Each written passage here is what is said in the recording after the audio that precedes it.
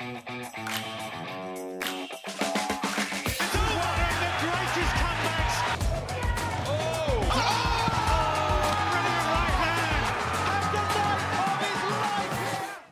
and welcome back to Flash Knockdown, Series 3, Episode number 9. It's a rare non-fight week for us, but we have a packed schedule coming up between now and Christmas, and here's what we have coming up for you all on today's show.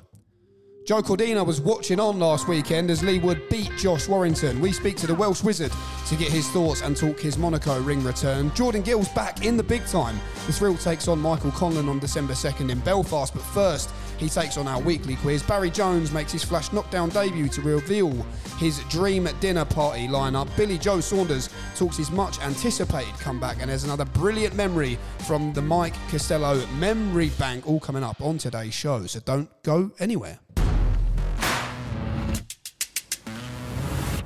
Well, welcome to the show. For the second time appearing on Flash Knockdown, it's Billy Joe Saunders. Bill, great to have you on. Firstly, it was a real pleasure to see you back ringside again, part of the DAZN broadcast team for the Wood-Warrington fight. Just tell me about that from your perspective. How good was it for you to get back in the swing of things, get back in the mix and getting the Billy Joe Saunders face back out there? Yeah, I think it was a real great show to come back on, to be fair. I mean, I haven't been to an atmosphere like that for a while, and it just gives you back the memories. You know, you had the Leeds sides on one side and you had the Nottingham fans on the other side.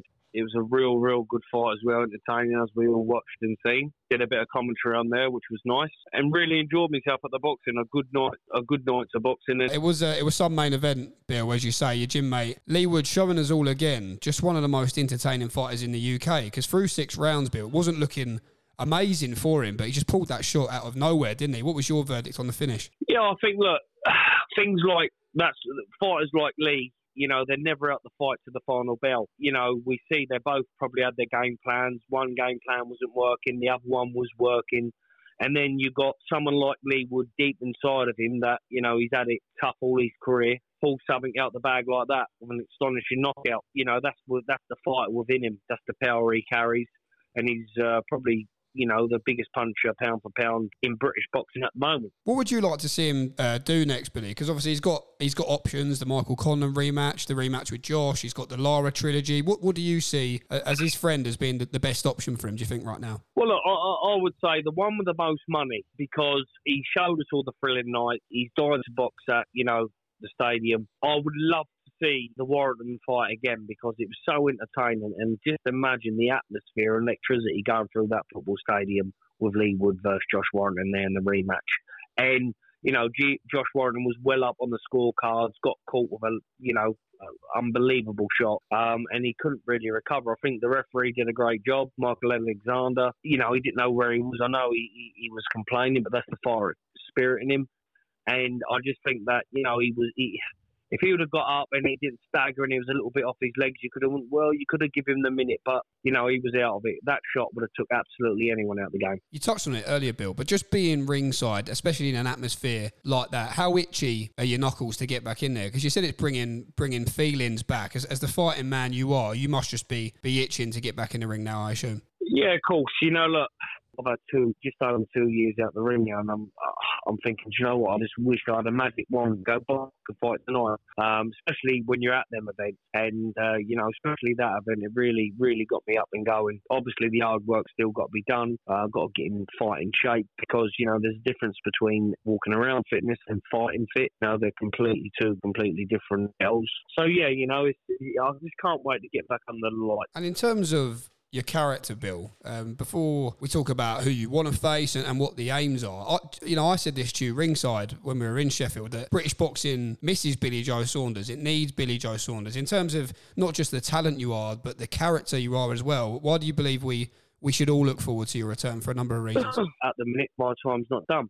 So I just want to come back and give what I've got and entertain the boxing public. In terms of the mindset, Bill, I saw you on the podcast with Simon Jordan, which was a brilliant listen. But in terms of you now, you seem, even in the space of a few years, that things have changed for you. You seem more mature. You've said you feel more grown up. Is that since the fight with Canelo? What do you put this sort of change in character that you've had over the last couple of years? I think it's just obviously we all grow up cracking at the game now. You know, 28 years. Obviously, it's nice to get the money and it's nice to get paid well, but, where am I going to find these big nights? That adrenaline buzz. Because, look, I do, when I'm away from boxing, I've done, plenty of projects, boxing and other property and other bits of dealing, but nothing gives me the same buzz as getting in the ring for a living and entertaining the crowd. There is no other buzz like that in the world, and I don't care what, someone could say it's £1 trillion. You're absolutely, you'll never get that adrenaline buzz, what you get when you're actually walking in that ring. For the first fight back then, Bill, do you expect that to be a fight that is just announcing you back into boxing? Do you want a big name straight away? What's important to you in that sense, you think? Well, I looked at a couple of rounds at the moment. We looked at one, he's 22 fights, 22 knockouts. I want to go in there with someone because of the experience I got from the Canelo fight. I now think, well, hold up. In that fight, I did fill out my deck. Yes, he caught me a brilliant shot, and it was, he ended the fight with it. But I sort of looked, well, he wasn't as bad as everyone was saying, so I'm up there. And in terms of, Bill, when you look at the guys, I think your return's going to be at around 175. Is that correct? That's correct. Yeah. So people have talked about you running it back with Johnny Ryder. There's still that Eubank fight there. Do you believe is the quest to get into a world title position, or is it these big nights, these big names that you want? I'll be honest. I've been, from Southern area, Commonwealth, British, European, international, 2-time world champion. It's nice to be world champion, but I also think the belt sometimes holds the big fight up. I would love to fight and to be a freeweight world champion. However, I'm not planning on sticking around like heavy. So unless the right opportunity and the right fight rises, then obviously, I'm a prize and I would take it. But I just want to get back under the spotlight and see them big crowds. But I would fight at 175 for the right fight, if your world title was on the line. Just to say, I'll probably vacate it straight after, but to say that's 3 weights that I've won. Well, Bill, we can't wait to see this ring return. Like I say, British boxing needs a little bit of Billy Joe Saunders. One final question for you. It does seem like your old mate, Chris Eubank, it seems like a deal has been agreed for him to fight Conor Benn, a fight that was due to happen, of course, last year. Is your prediction, even since the Liam Smith fight, still the same? Do you still favour a Conor Benn fight? How do you break Conor Benn win? How do you break the fight down for us? I fancy Conor Benn comes at an eye pace and probably does the same job Liam Smith did in the first fight, maybe even sooner. Do you still want to fight Chris Eubank, Bill? Is there still anything in there that you... I know, obviously, after the drama with the Canelo fight and the bets and everything, all of that, are you still interested? Yeah, look, there's no doubt about it. Me and him definitely won't be inviting each other, around for a Christmas party. But, we're not... I don't like him. I just simply don't like him. End of story. And he don't like me. So the blood's there always of, I've got the win over him. If he wanted a chance to, come back somehow and try to get that win. But I'm concentrating on me first, getting myself right and getting, everything I need in order first before I even think about anybody like him, because, he's just a waste of time at the moment. I'll leave, like I said before, I said it on an interview the other day, I'll let Conor Benn take him, and when he's finished, I'll take the leftovers. Well, Bill, that could be the date that's been penciled for that is December 23rd. Is that too soon, or could we see you on that show? 100%. That's the show I'm looking forward to going on. Brilliant. So that could be the ring return, December 23rd, Billy Joe Saunders. When it's December 23rd, that's the one I'd like. Well, happy days. You heard it here first. Billy Joe Saunders, what a legend. Thanks so much for coming on the show, mate. And we look forward to seeing you back in the ring very soon. Best of luck in training camp. God bless you, mate. Thank you. Top man. Cheers, Bill.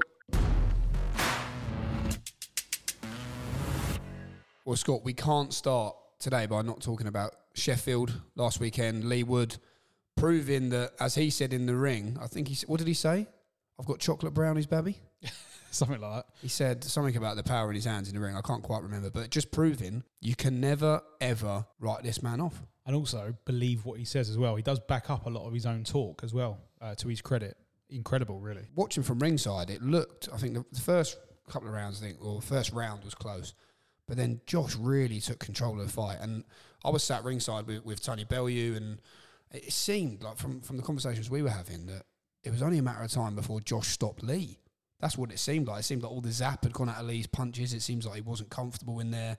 And to turn the fight like that on a sixpence and stop Josh, I know there was a bit of controversy with the stoppage and whether that was the right decision, which we can talk about, but incredible. Well, Lee just has that lights out power. We've seen it before, and it obviously carries through late, even when he's not feeling 100%. Let's be honest, at the weigh-in on Friday, he did look a bit off for obvious reasons, and I think he's pretty much moved up in weight since, isn't he? So it's obviously an issue going in, and it was interesting to hear Ben Davison say at the post-fight press conference, look, he's not been comfortable with the way he's been making the weight for the last fight or two.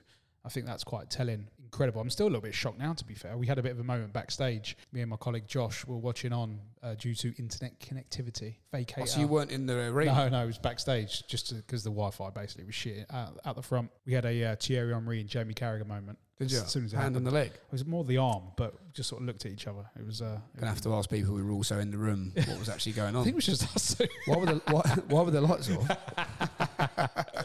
But yeah, Incredible. special. I always say that we're grateful to work in this sport, but it was one of them. Sitting ringside for that one was unbelievable. You know what? Fair play to Lee. I actually texted him the day after. I was like, mate, you're actually giving us, as fans of the sport, so many Some crackers. nights to remember down the line. Like even the one here was special when he beat... And you, yeah. Yeah. You know, Conlon and the two Lara fights, and now this. It's some run, and I'm very intrigued to see what happens next. Do you think the stoppage was correct? Yes. Why? I don't like the way Josh staggered, first Yeah. and foremost. It was very unsteady. Yeah, look, I can totally see it from his point of view. It was the end of the round, right? So, in theory, a minute to recover, and then you go again. But the fighter's safety is obviously paramount. And I think it was the stagger that done me, just to show that he wasn't 100%. Well, I'm just trying to think from recent memory. We've seen it happen where the ref does give them the minute. Kid Galahad, Kiko Martinez. Oh, gosh, On the clap up. Probably a heavier knockdown, or certainly much the same. Barry came out in the next round and That was literally the next punch. And got knocked out. Within So seconds, yeah.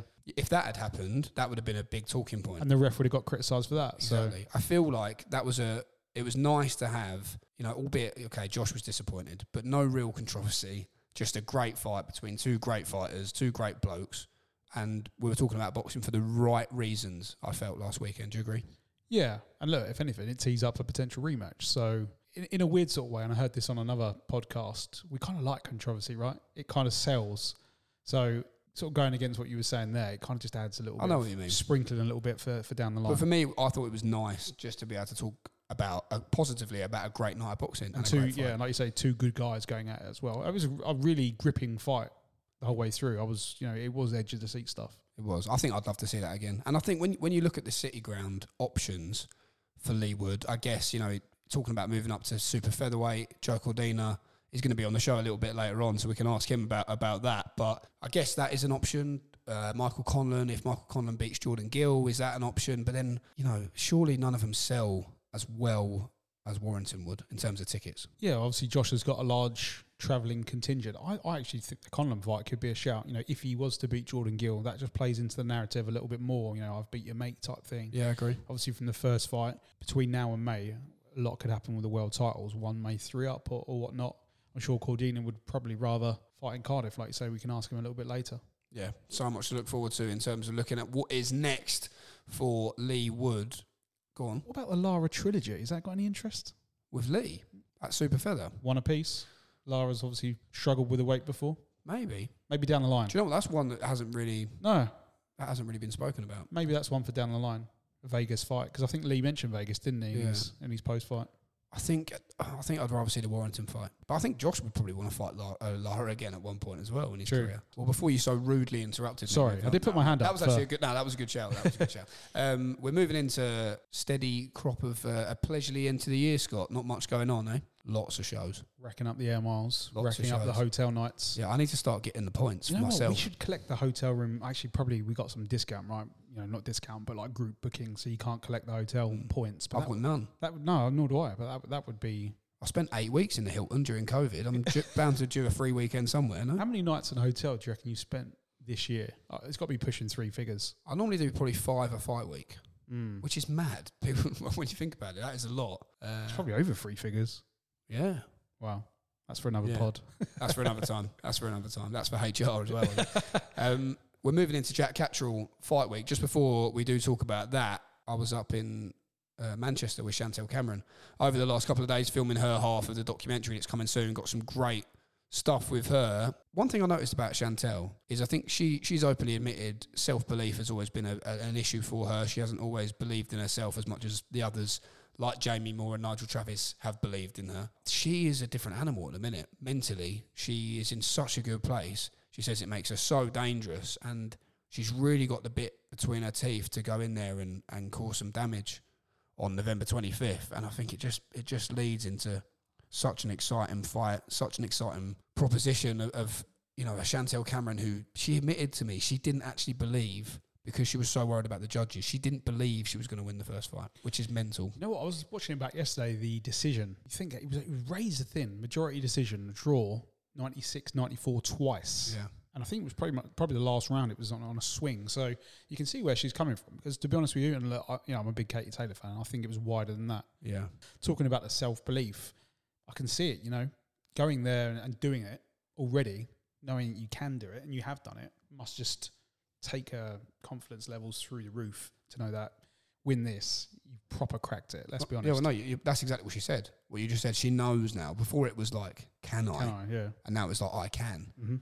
I think Katie's going to have to really be on it to beat Chantel on November 25th. One thing about Katie Taylor, when her back is against the wall, we have seen time and time again, she can pull it out the bag. As a debate, there's always sides to an argument, and people say, well, yeah, Katie looked flat, she didn't quite look herself, but is that because she felt Chantel's physical strength from the first bell? Chantel dictated the pace. We used to see Katie control these fights. So, look, I think that's why there is appetite for the rematch, and we'll see what happens. And all in, Chantel Cameron is elite, let's be honest. She's very good. She's very good. And I think she's not just a great fighter. With this mindset, she's dangerous, very dangerous as well. Scott, we do have some absolute carnage to talk about. I was just going to jump in there. I think we're a little teaser. We're going to be announcing the Dublin undercard potentially on Friday or Monday. So some interesting fights in there. Well, I was surprised Kevin Ajarko, Troy Williamson wasn't on Dublin, but I guess Kevin is a Belfast boy. But yeah, I guess the extra week probably does help with preparation. It's only a week, but that probably does go a long way, to be fair. Great fight, that. That is an absolute tear up. I was watching back Williamson and Cheeseman from Gibraltar a couple of days ago. I think it was the anniversary.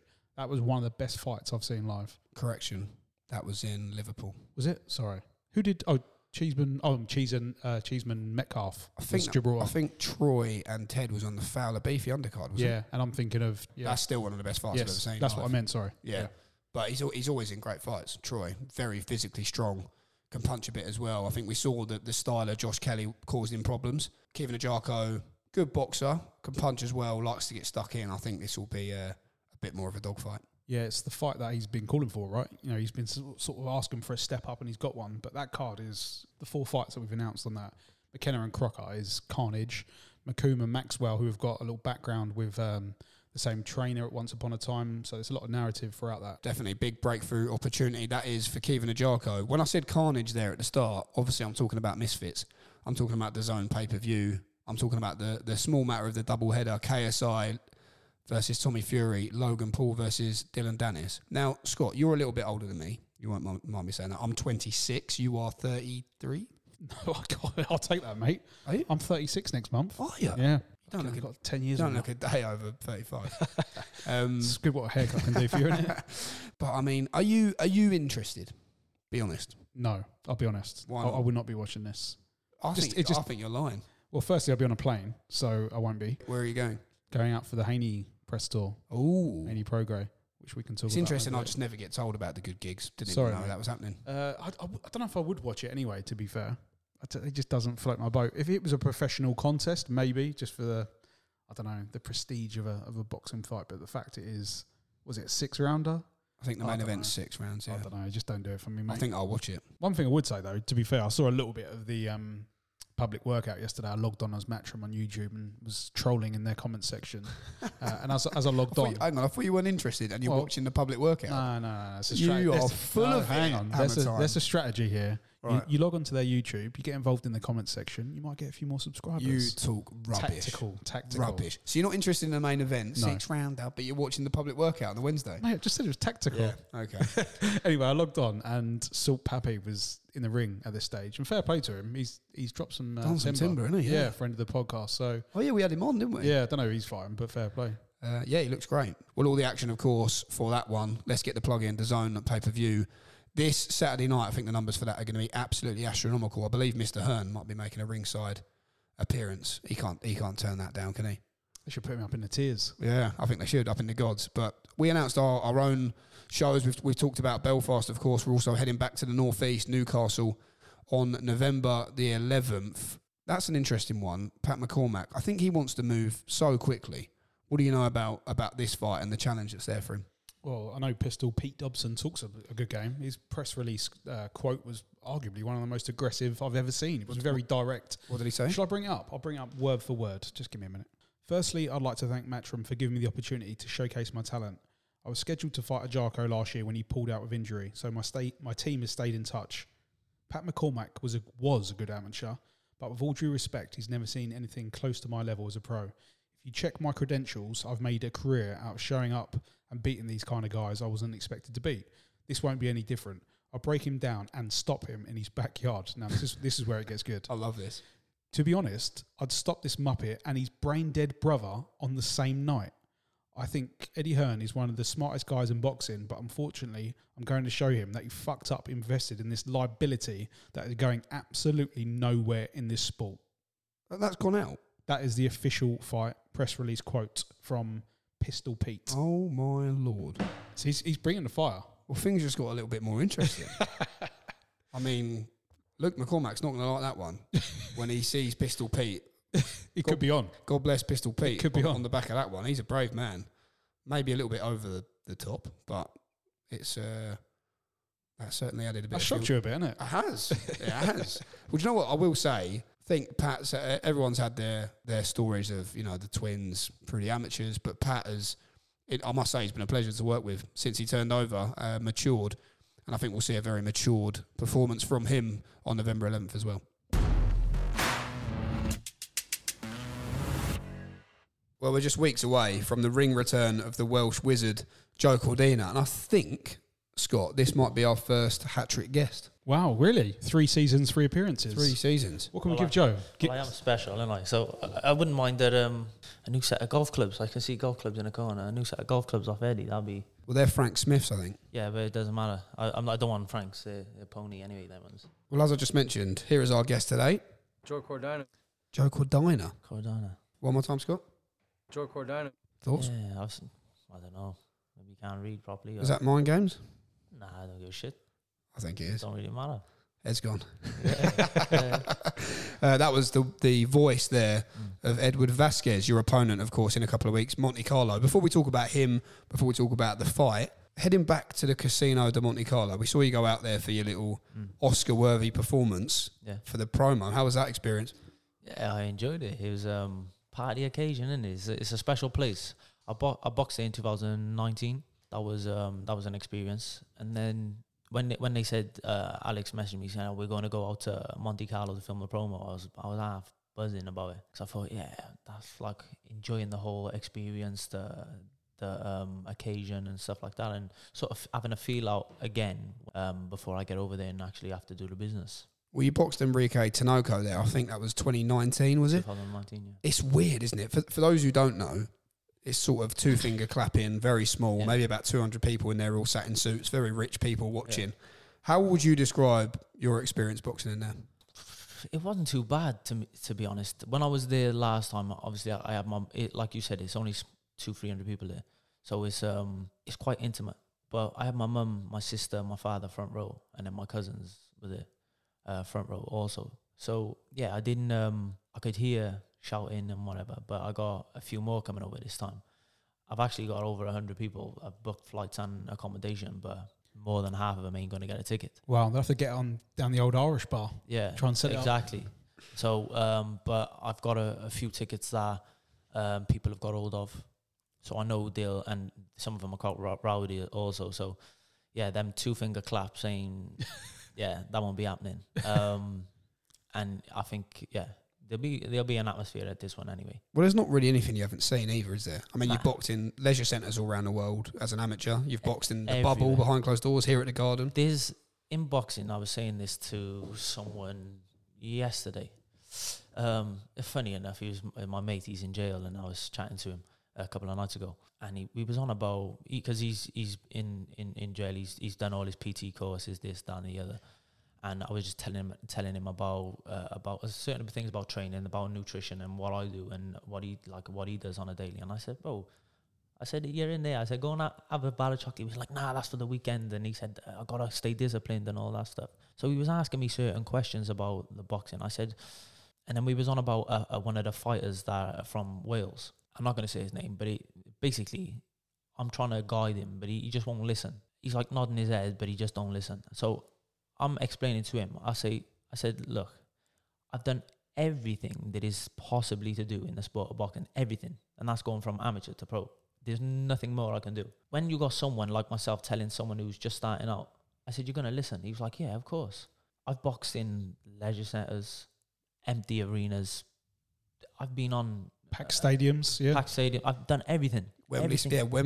Wembley, Principality. Millennium, yeah. So...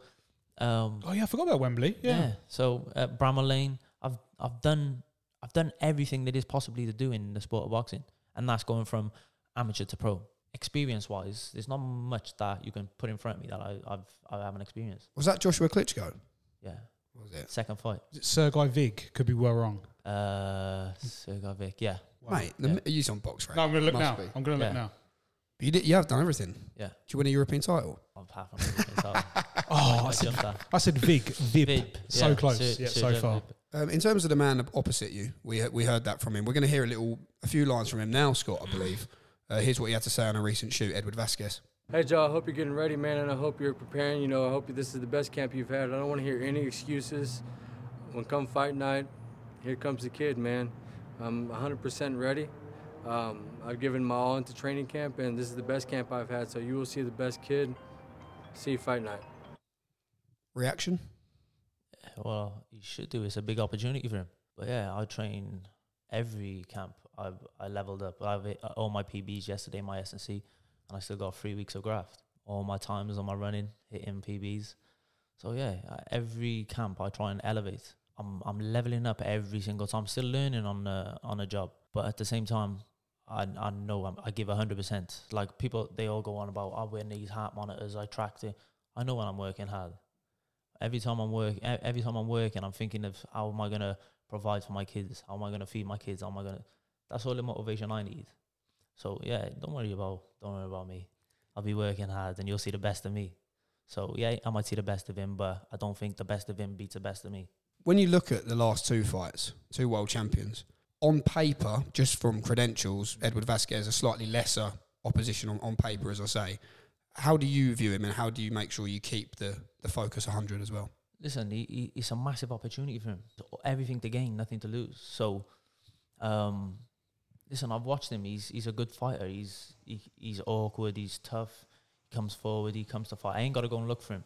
But like going back to Ogawa, Rakimov, they're two different fighters, completely different, and I've beat them in two completely different ways. So that just shows my versatility in the ring. I can box, I can punch, which not many people thought I could, and I can fight and I can dig down if need be. Listen, I've never took anyone lightly, and that goes from journeyman all the way to world titles. That I see them the same. They're stopping me from feeding my kids, and it's simple as that.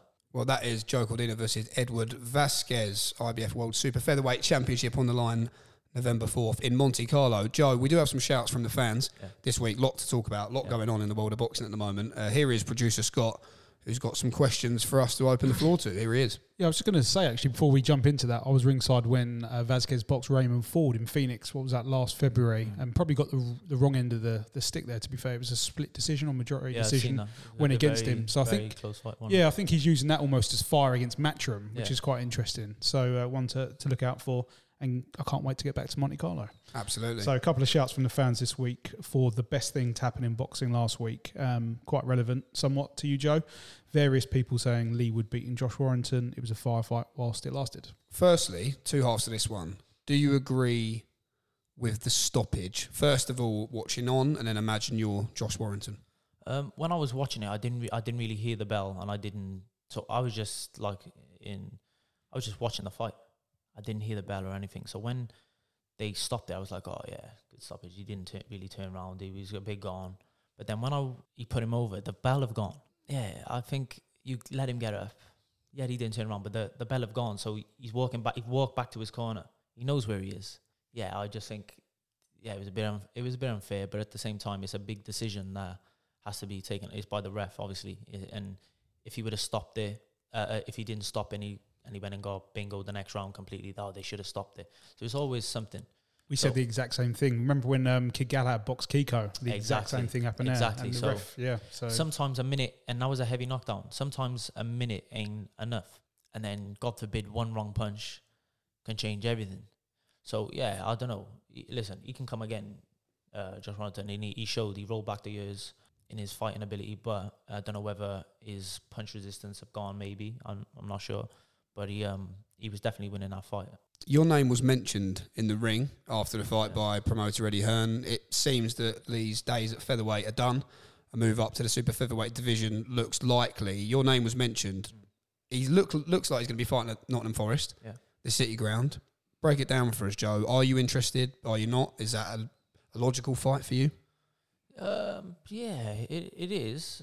The thing is with that fight, he's going to want to fight in Nottingham Stadium. I'm a champion. Don't get me wrong, I would entertain it. It's not a part of my plan because there's no title on the line. I just want to chase belts and money. Yeah, it's a big money fight, but then I got to go to Nottingham.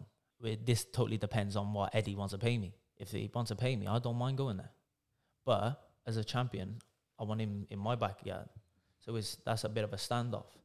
But my goal's to get another belt. Just a quick one before we get our next question from the fans. As a fight, I know you've got incredible self-belief, Joe, in your own ability. How would you see yourself beating Lee Wood, and what would happen if you two mixed it up? Well, I'm going off his last fight. If he boxed like he did in his last fight, he wouldn't make it past the 6th round. Put it that way. But listen, you can. I've always said it in his career since he won a world title. He's leveled up every time, and he's found a way to win it. So I rate him. I likely would. But going off his last performance, he wouldn't make it past the 6th. Heating up this one. Next shout, Scott. It's actually from me, Scott Hamilton. Joe Cordino. Obviously, you're talking about there about adding another belt to your collection next week in Mexico. We've obviously got the fight between Foster and Hernandez for the WBC. Who do you see winning that one? To be honest, I don't know much about Hernandez. Eddie was telling me out there that he's a big puncher. Yeah, Oshak is a tricky fighter, good fighter. So I don't know. I can't really say. Obviously, you'd have to put your money on Oshak Foster. He's the world champion. But yeah, I don't know too much about Hernandez. I've got a feeling he might cause an upset going into the Lions Den, having the Mexican partisan crowd behind him, small ring. Just got a funny feeling. Well, Shaki Foster's had a lot to say to yourself, hasn't he, on Twitter? Yeah, we've gone back and forth. But like the thing is, like, you guys are in boxing, so you would have known. But anyone outside of boxing, or like the casual fan, or even people inside of boxing that know a lot about fighting, but they wouldn't even know who he is until he called me out, or like I was having a back and forth with him online. That's probably why he was doing it, to be fair. Of course. But at the same time, whether we were trying to make a fight, I was on to Eddie near enough every day. He's saying he's outpricing himself, this, that, and the other. I don't know what he said or whatever. I'm just going off of what Eddie's telling me. Another couple of shouts from the fans, just looking further across the board. So Kenny has sent in a message saying, Pat McCormack securing his headline slot in Newcastle. This guy is destined for the very top. Well, Joe, your old Team GB colleague fights Peter Dobson November 11th in Newcastle. Firstly, we know from amateur accolade, Olympic silver medalist, on paper how good Pat McCormack is. From your experience, how talented is he? Because a lot of people are saying he's just a world champion waiting now. Yeah, he is. Obviously, he's got to just take them fights at the right time and keep stepping and stepping and stepping. He's a special fighter. I've seen him over the years, and he's just excelled year in, year out, and fight by fight as a pro. I watched a little bit of that. Is it Dobson? Peter Dobson, yeah. Peter Dobson. I watched a little bit of him the other day when they announced it. I can't see any way that Dobson even cause him any problems. I reckon he just wipes him clean out of the water. He punches too hard. He's spiteful. He's too accurate. He's got a bit of everything. In terms of, well, Scott got a fan question, so I'm hijacking one as well. Yeah, go on. I've got a question for you, Joe Cordina. We've seen the news in the last 24 hours or so that it seems a deal's been agreed with your mate Conor Benn to fight Chris Eubank Jr. It seems there's two potential sites Abu Dhabi, and Cardiff. Yeah. If that's in Cardiff, you don't want a piece of that? I would, but it's cancelled in a couple of weeks. That's like 6 weeks' notice, yeah. But like, what about a little 4-rounder? What about me and you? I'll take that. I'd pay to see that. I'm sure, Joe, you'd be on the commentary for that. So I think you'd be. What's Frank doing on that thing? Yeah, I'm Frank the Tank. Yeah, Frank bring him the out of retirement. Yeah, you'll be 2-1 then, won't he? Yeah, no, I'm only joking. But in terms of 1-1. in terms of that fight, where would you, as a fan, like to see that be held? I'd like to see it in Cardiff. I think it'd do well. It's the only place with a roof. Abu Dhabi or whether it's in the UAE or anywhere around there, it's a lot of money to go over there, and then obviously tickets are going to be quite sky high. It's a fight for the fans because obviously their fathers went at it years ago, so that's a fight for the UK fans to be able to. It's got to be affordable because it's got to be open. Like their fathers went at it in, was it Old Trafford? Yep. In Old Trafford, and I think it was. That was the second 30 one. years ago. Yeah, it was 2 or 3 days ago. Yeah. Because Nigel was in the gym and Tony mentioned it. And he was like, "Oh yeah, mate, yeah." And so Nigel was in the gym training, grafting. And he was like, "Yeah, just brushed it off." But yeah, that's a massive thing, especially for that fight being in the UK. It needs to be, and Cardiff is a great place, great stadium. I believe we've got one more shout, Scott. Yeah, this one's very left field, but I quite like it, so I'll put it in. So Ronnie Hacken has said, I'm going to do the name horribly wrong here, the Shijako brothers causing an upset in the WBC and IBF World Minimum Weight World titles on the same show was the best thing to happen in boxing last week. That's a great story. Could you make minimum weight? Minimum weight. What is that? Well, what weight is that? 115. 108, I think. Is it? I think my daughter's about that weight. And she's 8 years of age. What's flyweight? 115 or 112? 112, isn't it? It's a great story, though, to be fair. Two brothers on a show, being the away fighters, winning world titles. Yeah, that's pretty special. Do you watch a lot of boxing as a fan? Yeah. Not stuff that's happening at the minimum weight division in Japan. Not so much. Yeah, that I do. I mainly watch a lot of boxing, as in not so much this day and age because you don't really a lot of 50-50 fights. It's just like one side, especially on a lot of cards, especially big cards. They have like one-sided fights, so I don't really watch, but I do watch a lot of old fighters. Joe, thanks for joining us, mate. And also, minimum weight is 105. 105? You better get on running, mate, if you want to fight a minimum weight next.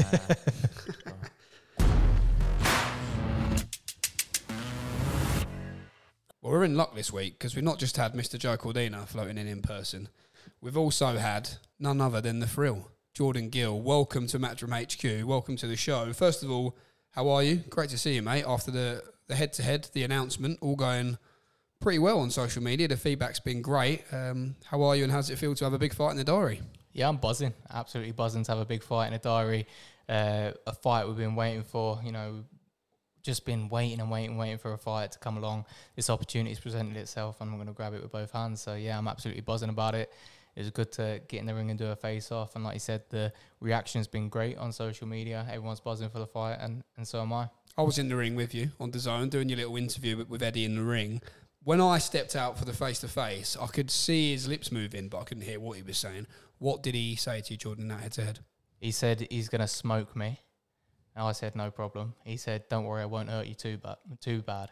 And I said, thank you very much. It's very, very kind of you. So that was it. Do you welcome that energy? I mean, we know we're going to get that with Michael Conlon. He brought that against your mate Lee Wood as well. But do you welcome that? Does it get you back up a little bit? It doesn't get my back up. I don't really care about what he says. I've got a job to do. I know what I'm doing. I know how to go about the fight. And it is what it is. He can say whatever he wants. It's not going to help him in the ring. So I quite like a little bit of needle with something. It's a new challenge. It's something that I've not really had in the past. So it's going to be very good for me to go into Belfast, feel that animosity from him, from the crowd. I'm just really happy to be involved. We know how good friends you are with Lee Wood, and we'll talk about him in just a second. But for you, I guess I know you've been doing some bits with Ben Davison and training alongside your friend Lee. I guess in terms of pinning out routes to success against Michael Conlon, how useful is it going to be having your friend Lee Wood in your ear as well? Yeah, I mean, Lee's given me some tips. I was in the gym helping Lee prepare for Warrington.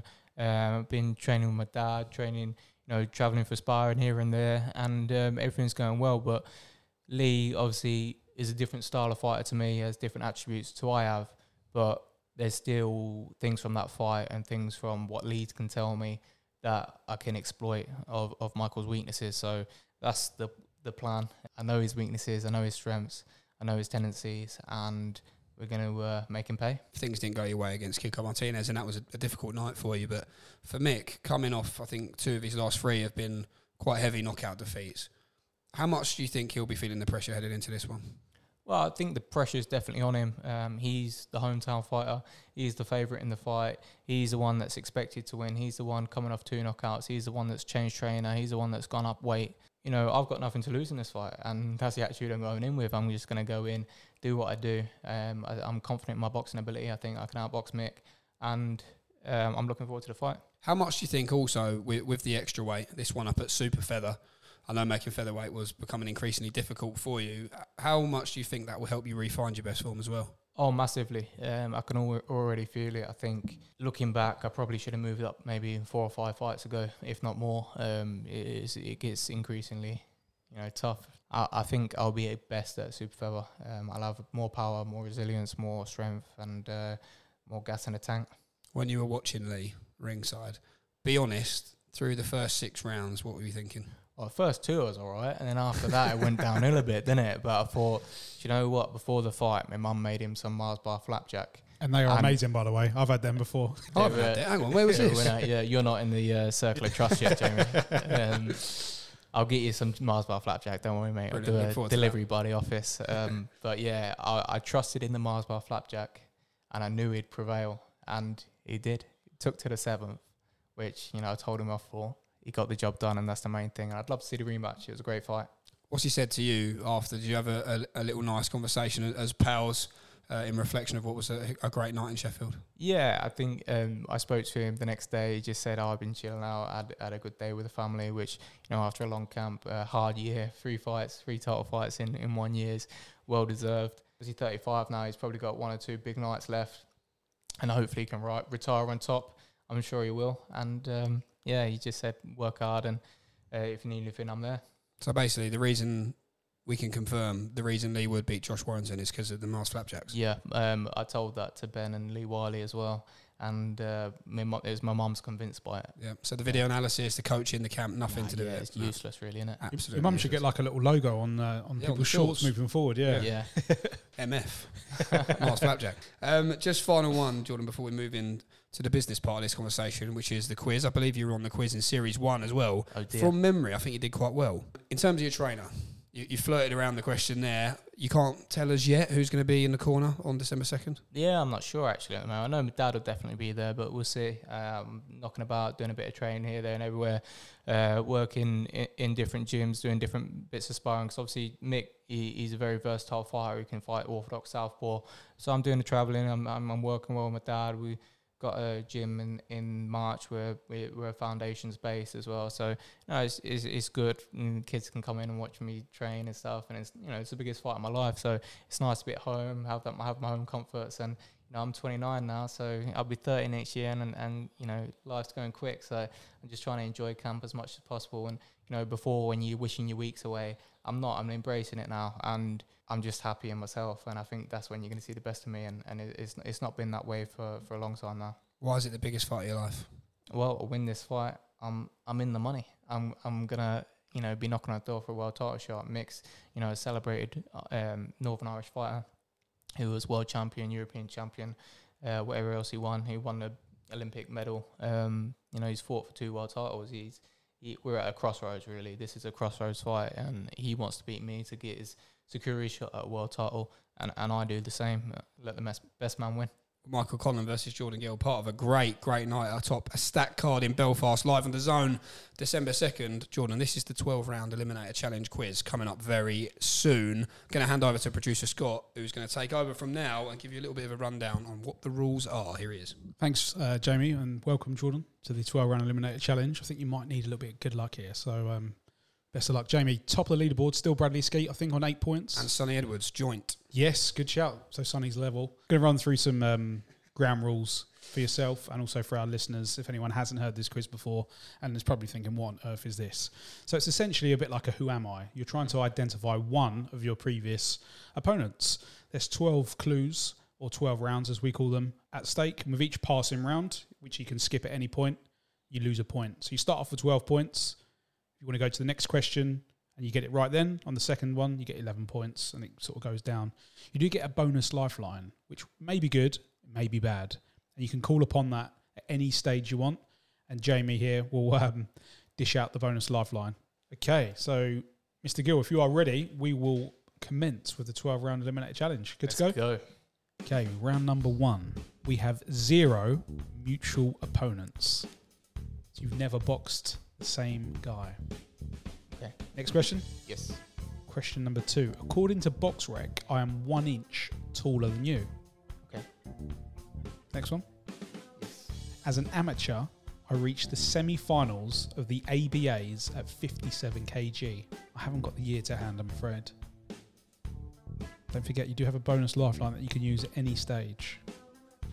I'm going to use it now. Wow, okay. Oh, straight in. Straight in for the bonus Are you lifeline. sure? Yeah. Usually I'm called upon later in this part of the quiz, but are you sure you want to use it? Yeah. I know Jordan wants to get top spot here. Right, That's hang where on. he's going. I Let me do. bring in my assistant. Thank you. Well, I've got it. I've got the lifeline. If only people could see what we're doing here, they would realise that my acting is brilliant. Okay, Jordan Gill, here is your lifeline.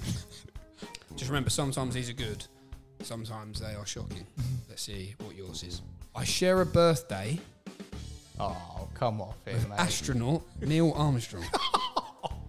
How many Oh. points am I on now then? This would be for 10. I mean, do you guess or do you go? You mean to say you don't know it on the back of the lifeline? I'm going to guess. Wow. No, you're not. You still got another one to be top spot. I don't care. Wow. Hang on. I want to put some space between me and number 2. Some space. Neil Yeah. Armstrong. Was that a space It NASA was, related yeah. That's a pun space gag. Right. Wow. So Jordan Gill is going to go for it.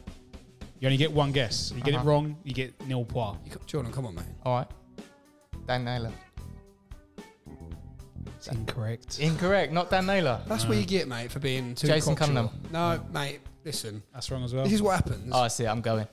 Well, I already said, if you enter the 3-man club like- at the bottom, I like the bold attempt to be I top do, spot. but- Yeah, I just, you Yeah. got to have a go, and you got to be in it to win it. So. I thought on the back of that lifeline you might have just known it. What, from Neil? I thought that might have been the greatest moment in podcast history. Have a day off, mate. Let's go through the George. remaining questions to see if you Okay. would have got it. Yeah. Next one was I have 4 children. Don't know if you Right. follow him on social media. When the fight was announced, you said about me, he's young, hungry, and he's looking to cause an upset. He's better than his record suggests. He'll throw a few bombs. Next one. Alongside my boxing career, I was a window cleaner. Are you getting this or not? It's Would tough. you It's have known tough. it now? Hang on a sec. You give me a minute. Sorry, I'm racing through. Um. I reckon you might know after the next one, actually. All right, go on. Give me the next one. Like you, I support a football club that begins with the letter P. Portsmouth. RB Hemsley. No, but I like the logic. According to Google, my hometown is 299 miles from Chatteris. Okay. That's a great clue. Because you can start to add up Wait, how who's the far football away it team is. with a P? Portsmouth, Port Vale, Plymouth. Plymouth. As a pro. Who do you support, your Peterborough? Yeah. Up a posh. My brother narrowly missed out on the Southern Area featherweight title recently. So it's probably a good thing you went I haven't early. got a At least you've gone clue. out with your dignity. Last 3. A year before we boxed, Lewis Ritson was the first man to stop me. I finished my career with a record of 10-77-4. So he's obviously on the road. Christian Lake. Close. Last one, we boxed on the Brooke Bizier undercard. Aaron Flynn. No. Good job you I'm give so a go. bad at this. It was, I ain't got a it clue. was Chris Hadaway. Oh, Chris Hadaway. I forgot about him. Well, Jordan, I'm delighted to say you scored 0 points. And it is- Excellent. But I like the effort though. I think Yeah. that was good. That was a good move. No, I went in balls deep, Yeah. didn't I, with the guess. we've got a G-Wagon here, and that's on the here's what you could have won. Oh, you Sorry, joking me. mate. Next time.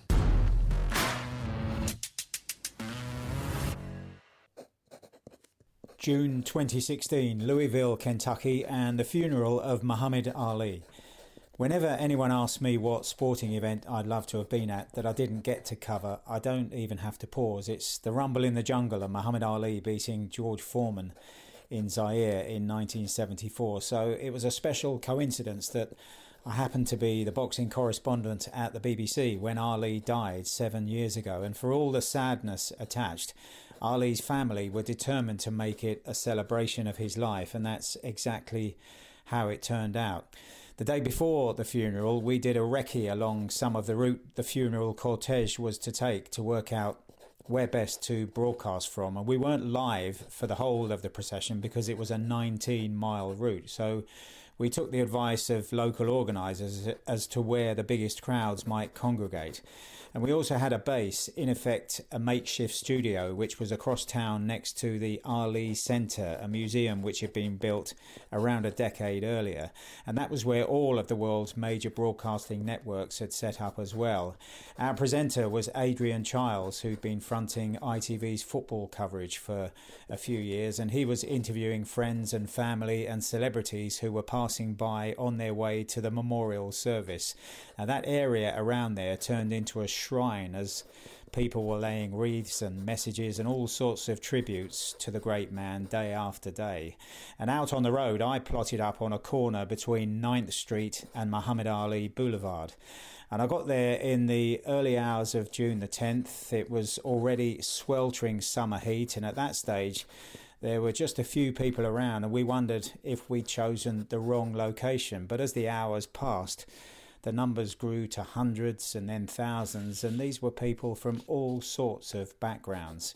And when the hearse finally came into view late in the morning, they broke out into an impromptu rendition of Ali, Ali, and it was so poignant that we were hearing that cheer for one last time. And when I was describing the scene, I went down to the edge of the grass verge where I was standing, and I interviewed a woman who'd just thrown her bouquet of flowers onto the hearse, and her emotion got to me and I cracked up on air for the first and only time in my career.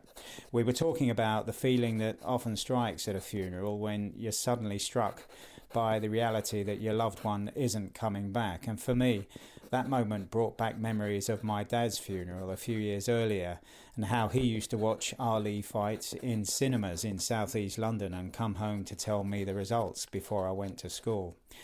And I remember on the day Lennox Lewis was waving from one of the cars behind the hearse. He and Mike Tyson were among the pallbearers, and the procession then moved on to pause outside the Ali family home in the west end of the town, and then on to Cave Hill Cemetery, where, among others, Colonel Sanders, the founder of the KFC chicken business, is also buried.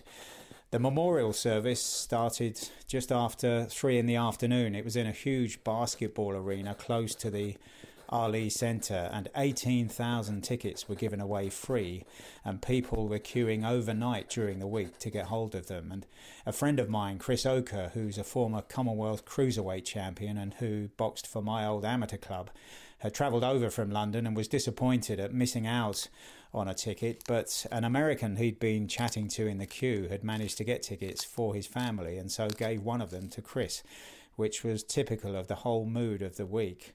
And there were some stirring speeches in the arena. The US president at the time was Barack Obama, and he was at the graduation of one of his daughters that day, so one of his aides read a message from him saying that Ali had inspired a skinny kid with a funny last name to have the audacity to think he could be anything, even the President of the United States. The actor and comedian Billy Crystal said Ali was like Shakespeare or Mozart or Picasso, who comes along only once in 1,000 years. And listening to all this, it really rammed home the wonder of the whole Muhammad Ali story. And I got to thinking back to earlier that day when I arrived on that street corner just after dawn.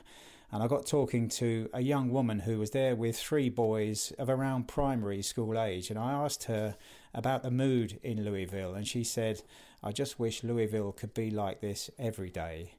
And outside a church across the road was a sign asking for prayers for all those killed as a result of gun violence in the city. And all morning these 3 young boys were playing and wrestling and joshing and doing what young boys of their age do. And it struck me that if I told you that one of them would grow up and in 20 years' time would shake up the world, in 30 years' time would own the most famous face on the planet, you'd say I was crazy. But that happened all those years ago to a young kid from Louisville, just like them.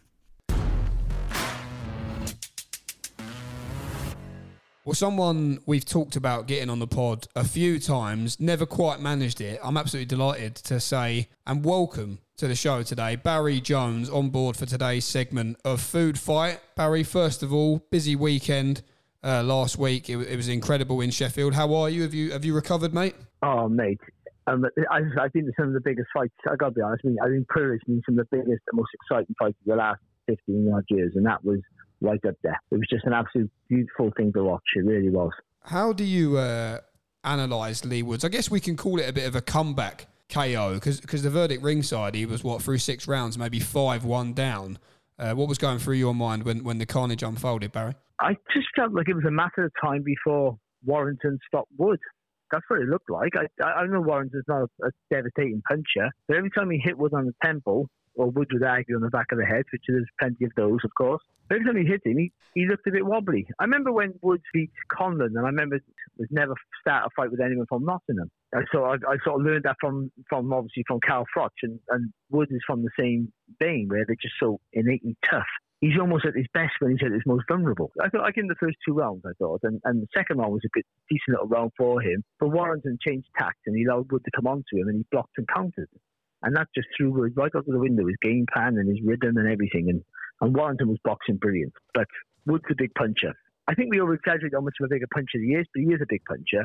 But what he really is, a devastating finisher. So that's almost a skill you can't teach, that finishing ability that he has. Well, it was interesting, Barry, because I heard you talking about this on the Boxing News segment you do as well on a Monday, that I think the quality of the finish was overlooked because Josh was a moving target on the way down and he was still able to hit him so cleanly, which was really impressive, wasn't it?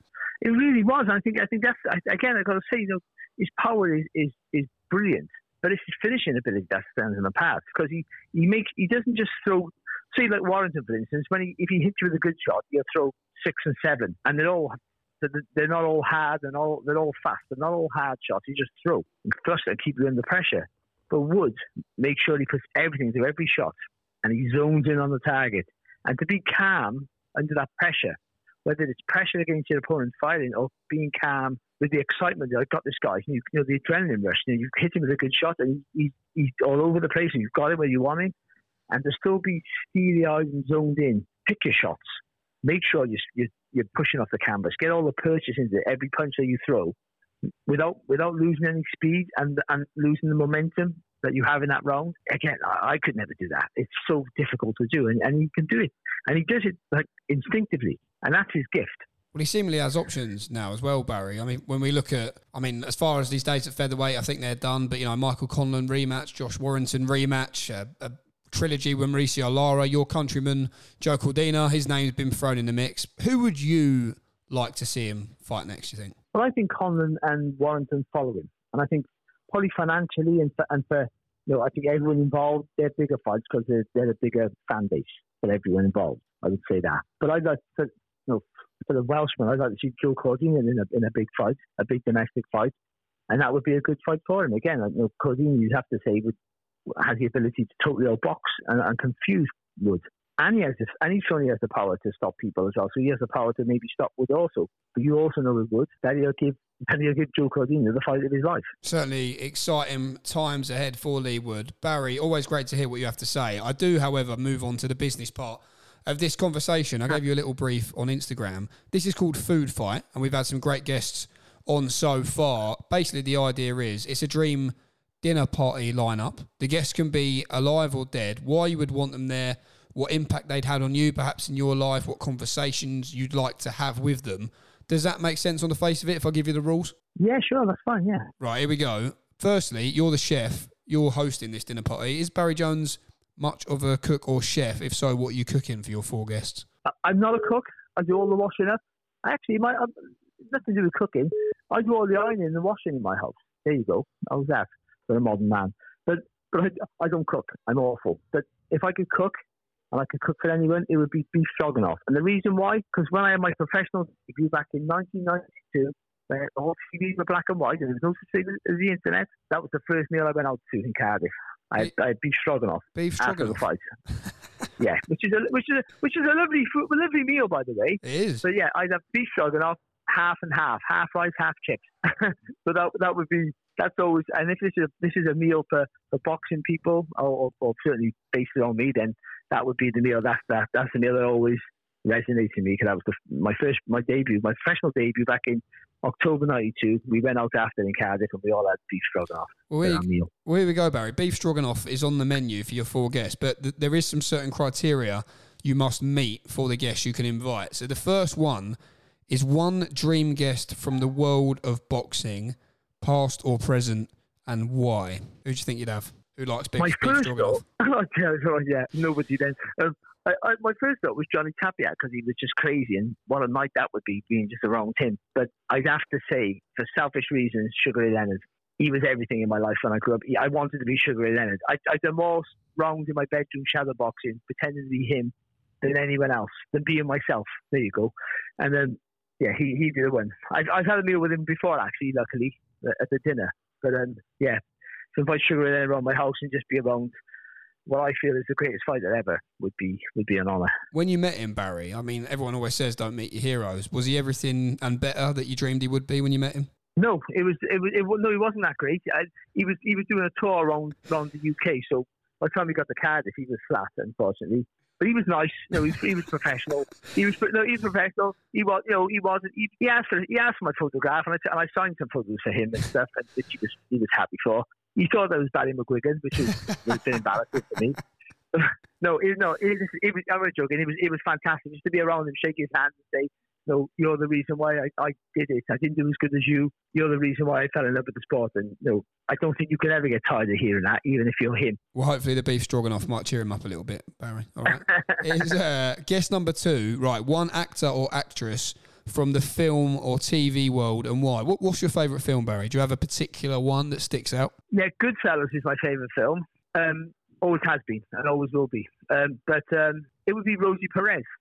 Okay, why's that? Because she's a massive boxing fan, like a massive boxing fan. I mean, she probably knows more about boxing than some of us pundits and commentators. So I would just love to have her around, especially that. And also that New York, fast talking, don't take any bullshit. That attitude as well.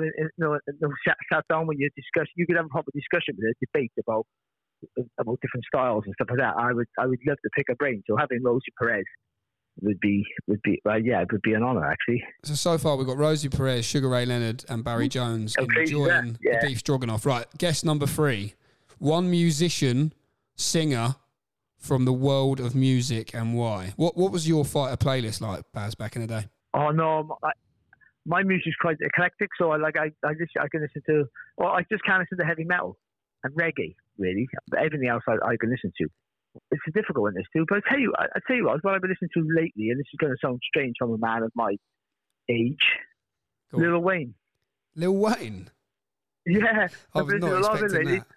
No, me neither, actually, because it's all off the cuff. But no, I walk my dog all every day. I got a massive Great Dane. I walk for hours, and so I listen to everything. So I've been listening to Lil Wayne recently, and his story's quite good as well. And I just think he would be, it would be him, or 50 Cent would be rap. But I'm not like hugely into rap. I do enjoy it, but it would be one of those two, I think. So, but I'd say Lil Wayne because small people are more fun.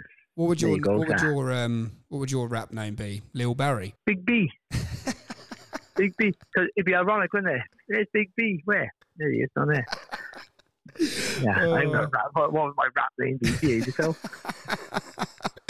Barry, you are amazing. Right, final guest. This one is a bit more serious, I guess, in a nice sort of way.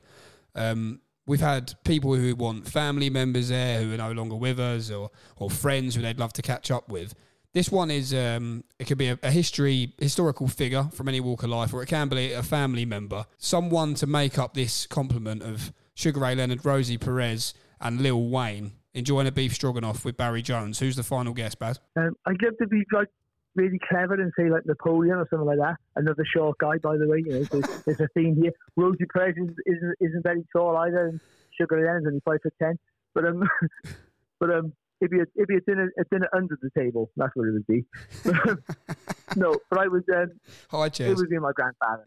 It'd be my grandfather died last year. He was my hero. He was my everything. I loved him more than any person on this planet, and he was the nicest man I knew. So to have him there would be one last time would be something that that would just be unbelievable. And also, he's so lovely. He would sit there and he'd be nodding and shaking hands with his pleasure to meet you. Then he'd drag me over to the corner and say, Barry, who the fuck are these all? He would never clue anyone was, because he would say the whole night being polite, but he wouldn't want to be rude. But then he just wouldn't have a clue anybody was, except for Ray Leonard possibly. And then but it would be my grandfather if I'd have him there. It would be a mad mix of people. I understand that, but yeah, to have him there, I'd check everything else out if it was an option to have him there or not have him there. Put it that way. Great stuff. And that would be my last one. Yeah. Well, that sounds like a serious dinner party. I think the only risk at this dinner party is the stroganoff. To be honest with you, especially with you at the helm. Yeah. The worst thing at the dinner party was probably me. Really, yeah.